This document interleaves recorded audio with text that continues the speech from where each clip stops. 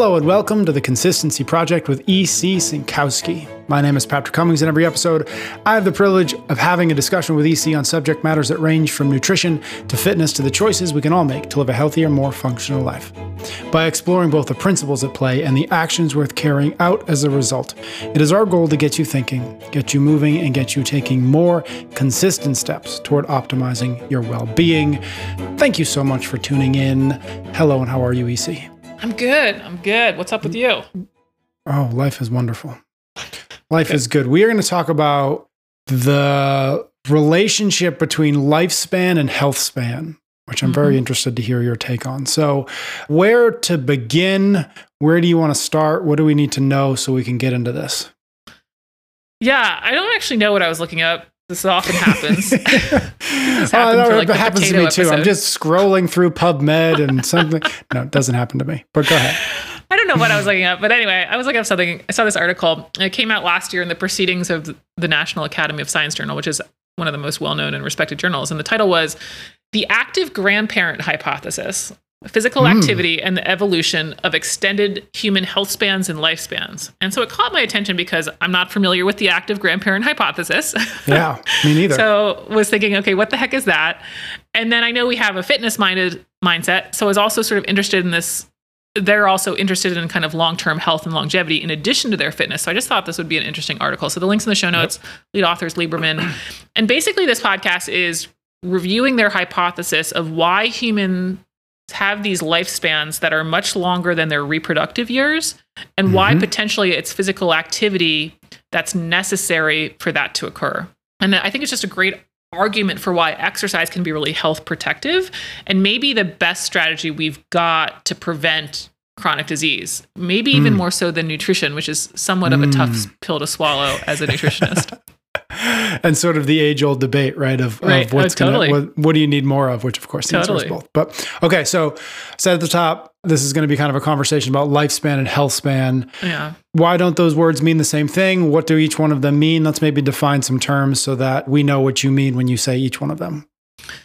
Yeah. So lifespan would be how many years you live. Health span is how many of those years you're free of disease. So health span really speaks more to quality of life. Now, pre-industrialization, those are going to be pretty close in relationship. You know, health span and lifespan are almost going to be the same thing. It's only with industrialization and modern medicine that there's this mismatch between the two.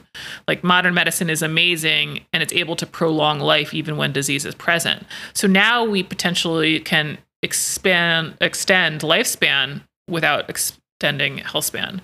And so the problem is this disparity. Do you want to live for 20 years without the quality of life, to live on your own, to travel, play with the grandkids, all of that stuff? I think it's also worth it to point out that grandparents were certainly a thing pre-industrialization, because I think there's this belief that our life expectancy is so much greater now. And it is on average, but that is pretty much because of a much higher infant and child mortality rate. That was kind of pulling down the overall average. And so this paper mentions that pre-industrialization health and lifespan, which again, there's no real point in distinguishing them until after industrialization, was routinely into 70 years old plus. And that these extended human lifespans were common by 40,000 years ago. And now, as a comparison, the expectancy today in the US is 78. So there's not this huge difference in what potentially was the average then and potentially the average now. The main difference is that those pre-industrialization are relatively free of chronic disease, which of course is not true of what we know today of people in their 70s. And, you know, modern life and medicine has improved many things. I've said this before. I think we're going to be hard pressed to find someone who really wants to go back into like 10,000 years ago to live. But we have developed this disparity between health span and lifespan, which is certainly one of the negatives of modern life. Got it. Okay. So I assume the better match between health span and lifespan is related to this, which I love the term, the active grandparent hypothesis. Well, it's very well branded. What does that mean and why does it matter? Yeah. I mean, from an evolution perspective, it's odd that humans live past their reproductive years. Because like from a classic evolution perspective, totally. It's all about offspring, like pass your genes on. And it sounds really callous, but like if you're not able to reproduce, why are you useful? At least go away. I know. Classic, you're done. You know, you're done. Yeah. And so even before, again, this advent of modern medicine, we have these post-reproductive reproductive decades. And it's like, why? And so this is the active grandparent hypothesis, that active grandparents can and could help forage, collect food and nutrients to provide that to their children and their grandchildren. So while the mother is watching the children, while the father is out hunting, the grandparents are taking the burden of getting this additional food via foraging for the family. And so some of this hypothesis is based on this non-industrial culture like the Hadza, which is, they're in northern Tanzania. They're one of the last hunter-gatherer tribes. And we have reasons to believe that traditions that we see them do today are very close to what would have been there historically. And the paper suggests that the post-reproductive women, i.e. grandmothers of the Hadza tribe, forage for an average of 6 hours a day, which is 20% more than the younger mothers who are, of course, attending the children. And I think that's just sort of insane to think about. I mean, like foraging is basically like, yard work on steroids, right? Or farming, right? Yep. What percentage of 60 and 70-year-olds in the US do we know that would hang with 6 hours a day of manual labor? I mean, I'm not even sure I could hang, right? It's sort of incredible to think about. So this hypothesis is that we evolved to have a greater lifespan, again, assumed really to be health span because it needs to be functional, to enhance the survival of the younger generations. Fascinating. Okay, so obviously they have to be active. You can't forage passively. Right. At least, maybe there's a way, but okay. So, but you mentioned that exercise is protective of health. Right. So how would the foraging then, or how does the foraging protect health span? Totally. Yeah. They give a couple different hypotheses for this. I want to spend more time on the second, but that one is that exercise allocates energy to repair and maintenance processes, which are ultimately needed to prevent disease. Besides the caloric cost of exercise directly, exercise is a stress that can damage cells and tissues that require repair. I mean, we get microcracks in our bones, we get muscle fiber tears. These rebuild and how we develop greater bone density. That's how we have larger muscles, all the stuff that we want. And so what you can think about is exercise is the training. It's like the training for the tissue to be stronger. But in this process of exercise, there's also going to be protein and DNA damage. We talked about this a bit in the Exercise as an Anti-Inflammatory podcast. But proteins, DNA, they're damaged each day in the normal process of creating energy. So when we create energy, whether or not we're going to go do more pull-ups or whether or not we're going to have our heartbeat, there's these molecules called free radicals that are produced. And these free radicals can damage proteins, DNA, all that stuff. And so exercise requires more energy than just sitting around. So more of these damaging molecules will be created during exercise than, typing away at the computer or whatever. Yet we know the overall effect of exercise is beneficial despite the fact that there's going to be more of these damaging molecules around. Why? Well, when the damage occurs, that triggers DNA repair pathways. That triggers us to have better natural antioxidant methods, which are basically going to help negate these free radicals. It's going to help cell cleanup, which people know is cell autophagy. It's not just related to fasting. It's happening all the time, getting rid of broken or dysfunctional cells. There are other things like exercise could induce acute hypoxia, lack of oxygen. And so ultimately, the body's response to that is like, wow, we didn't have enough blood flow there. Let's go ahead and form new blood vessels. So that would improve cardiac output. There could be increased exposure to airborne pathogens. Maybe while you're running, you're respirating faster, right? This can trigger the immune system to increase the presence of immune cells. And so again, you can think about exercise as almost these intermittent short-term damaging exposures that train the body to repair and recover. It trains the body to build back better in terms of the musculature, which we know, but it's also happening at this kind of cellular tissue repair level that we might not think about as much.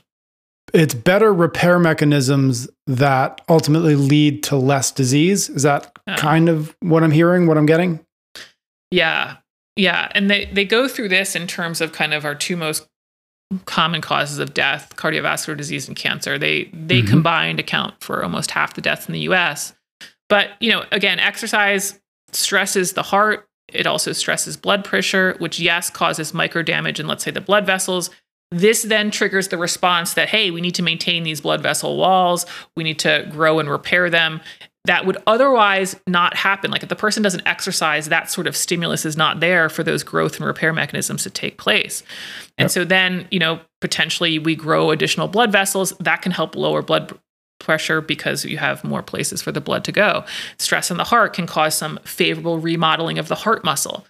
Now, how is this stress, though, different than disease stress? Because high blood pressure in the sense of disease can also be damaging the blood vessels in the same way. And so it kind of can be confusing of like, well, why does this not work in disease?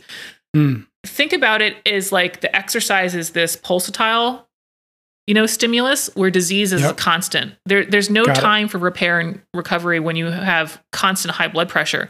When you have high blood pressure for 30 minutes in a workout, then it comes back down. Now you have time for the body to regenerate, right? In the case of cancer is the result of DNA damage. Again, DNA damage can result from this free radical production, which happens with exercise. In response to that increase in free radicals, the body also increases its antioxidant production, which I mentioned. Exercise also triggers anti-inflammatory compounds from muscles to help stimulate DNA repair mechanisms. These are all good things in terms of cancer prevention.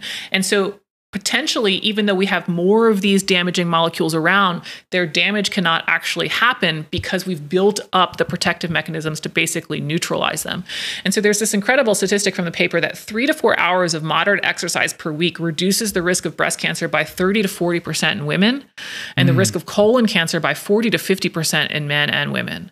And of course, I always want to put the caveat there that cancer risk will never be zero, and in part because they're not all preventative, as we went through before, but certainly in the sense of trying to optimize health that we hear and talk about all the time, minimize risk, exercise is certainly up there. It allows the body to build stronger structures. It allows the body to have a better preventative defense mechanism. Fascinating. So what's maybe the big takeaway from this, other than maybe that we all need to be foraging for 4 to 6 hours a day?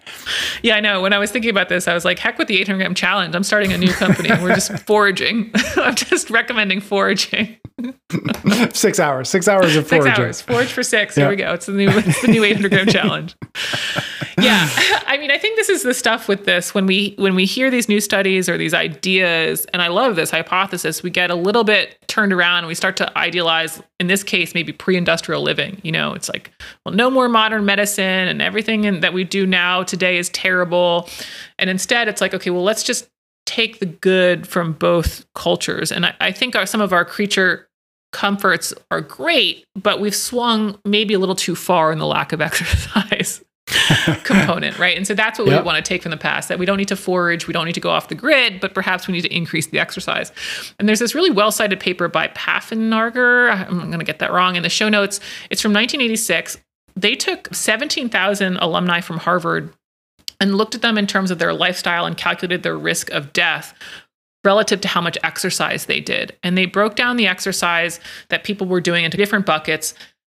The lowest group would burn less than 500 calories per week in exercise. And no surprise, the lowest risk of death occurred at the highest exercise group. So more than 2,000 calories per week. And not only that, tying this to like exercise as the prevention for chronic disease idea, they also divided the study participants into age groupings. So like what happened to the 70 to 84-year-olds, what happened to the 60 to 69, 50 to 50, you get the idea.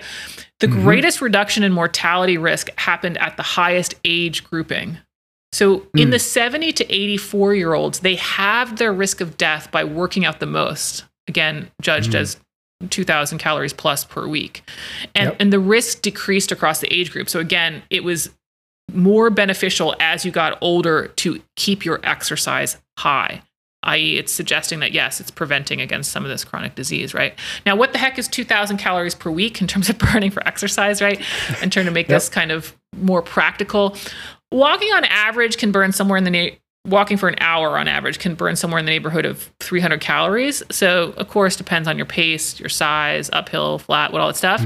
So, we're talking about here like walking an hour a day, most days of the week, is probably going to get you there. This is where that 10,000 steps per day is a pretty good goal in the sense of overall volume. Generally, that's a little over an hour for most people because it's about 5 miles. And so this is where we see really that lower risk of mortality. It's not foraging for 6 hours, but it perhaps is a good idea or goal for people to shoot for. Just as the example, 10,000 steps.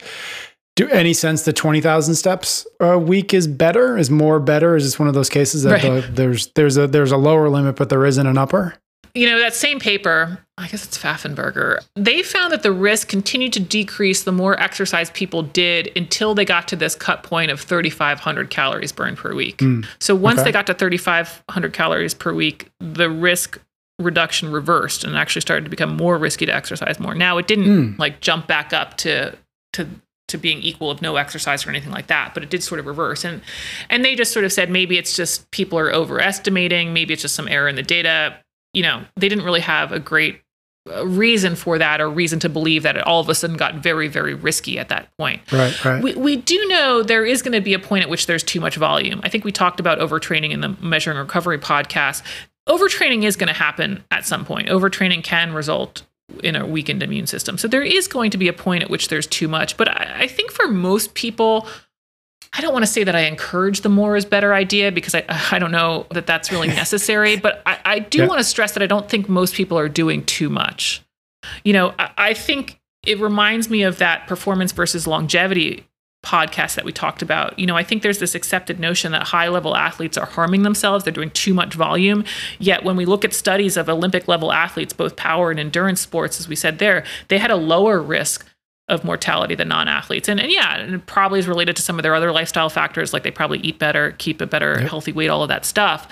But I think though, in light of kind of this active grandparent hypothesis, that potentially that additional exercise is really developing these protective mechanisms for them in terms of chronic disease, and that perhaps the greatest risk of kind of high volume, high level athletics is more orthopedic than let's say cardiovascular, that maybe you're more likely to blow out your back or your knee, which is not great, but it's not necessarily this kind of damage in the sense of cardiovascular risk or even cancer risk. And I do think, again, there is a point at which it's excessive. But we've got elderly members of the Hadza foraging for 4 to 6 hours a day, which seems to be health protective. And so I think on average, people need to be encouraged to exercise more. There's a paper I'll put in the show notes that say 80% of Americans are insufficiently active. And so again, I think just on average, pushing people to try to maintain these standards that they're put out there, at least 150 minutes of moderately vigorous activity a week, 75 minutes if you're doing truly vigorous activity a week, and 2 strength sessions a week are really good goals and should not be considered too much. And even if you go over that, you're unlikely to be treading in the too much category. Interesting. Okay. So in the beginning, you mentioned that begrudgingly, I would say you mentioned that exercise might be more important than nutrition. Can you unpack that just a little bit for us? Given everything we just talked about, kind of catch us back up to that idea. Yeah, I was thinking about this. I mean, I have a hard time thinking that nutrition for the Hadza or for any kind of pre-industrial culture is so optimized. Like foraging is hard. It's really weather dependent, season dependent, geographic dependent. Like this idea that they're all just so plush with antioxidants, all this worry that we worry about if we have enough supplementation and powdered greens and all this stuff and this diverse array of plant matter that I talk about to optimize our phytochemicals. Like the idea that they had this all the time around them to be so optimized on these levels, I think is quite unlikely. That more than likely they were going through and go through many periods that they're just kind of getting by. They have the adequate level of nutrition, not an oversupply of nutrition, right? And that really it's exercise that might be preventing more of the health issues than their diet. Now, of course, we need a diet. You already mentioned it. We can't really ever pick between diet and exercise, right? We need both. Yes. We do need vitamin A. We do need protein. Like we're not going to get around this.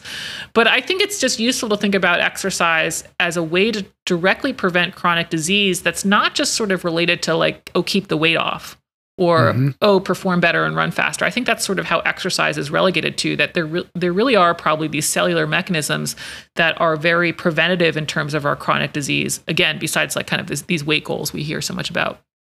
Very silly thing to think about. But, as you were talking, I was like, okay, how would I forage for 4 to 6 hours where I live? And we have a ton of blueberry bushes all over. So I'd be eating a lot of blueberries. A lot of blueberries. And we also be collecting them though. For your children, though, Patrick. That's right. That's true. I probably wouldn't get home with any of them. I would eat all of them before I got back into the cave. But that kind of speaks to your point, though, is like there's the number of choices I would have theoretically would be pretty minimal. It's not. I don't have a grocery store's worth of options within a couple hours of foraging from. So, anyways, that's what popped in my head. Me foraging for blueberries for 6 hours. Okay. This is fascinating. Anything else worth adding to this conversation before we wrap it up? Yeah, I mean, I guess this kind of goes against the grain of our whole kind of cultural message, right? Like retire, start to take it easy, golden years, kick the feet up type of thing, right? I think it really speaks to more of the notion of like use it or lose it.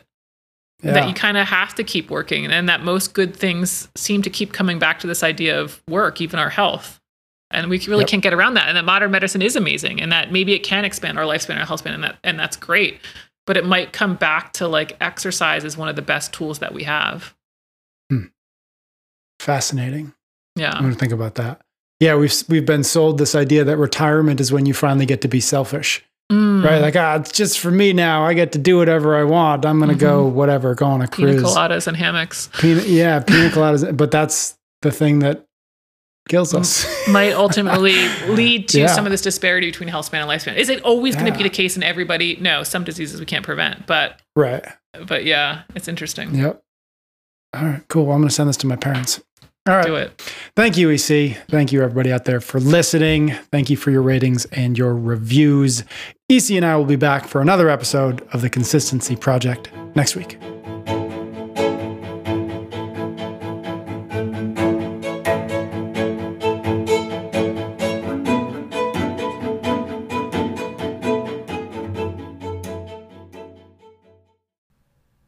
Hi all, EC here. Thanks so much for taking the time to listen to the show. Thank you as well for all the support, for the 5-star ratings and the reviews, and for telling your friends or family about the podcast. That really does help the podcast grow. And if you want to get the most recent info from me and be up to date on all of my content, the best place for that is my email list. So you can subscribe at optimizeme-nutrition.com/email. I send out emails weekly-ish, and that's also the best place to get your question in the queue for Quick Bites episodes. So again, that's optimizeme-nutrition.com/email, and there's also a link in the show notes.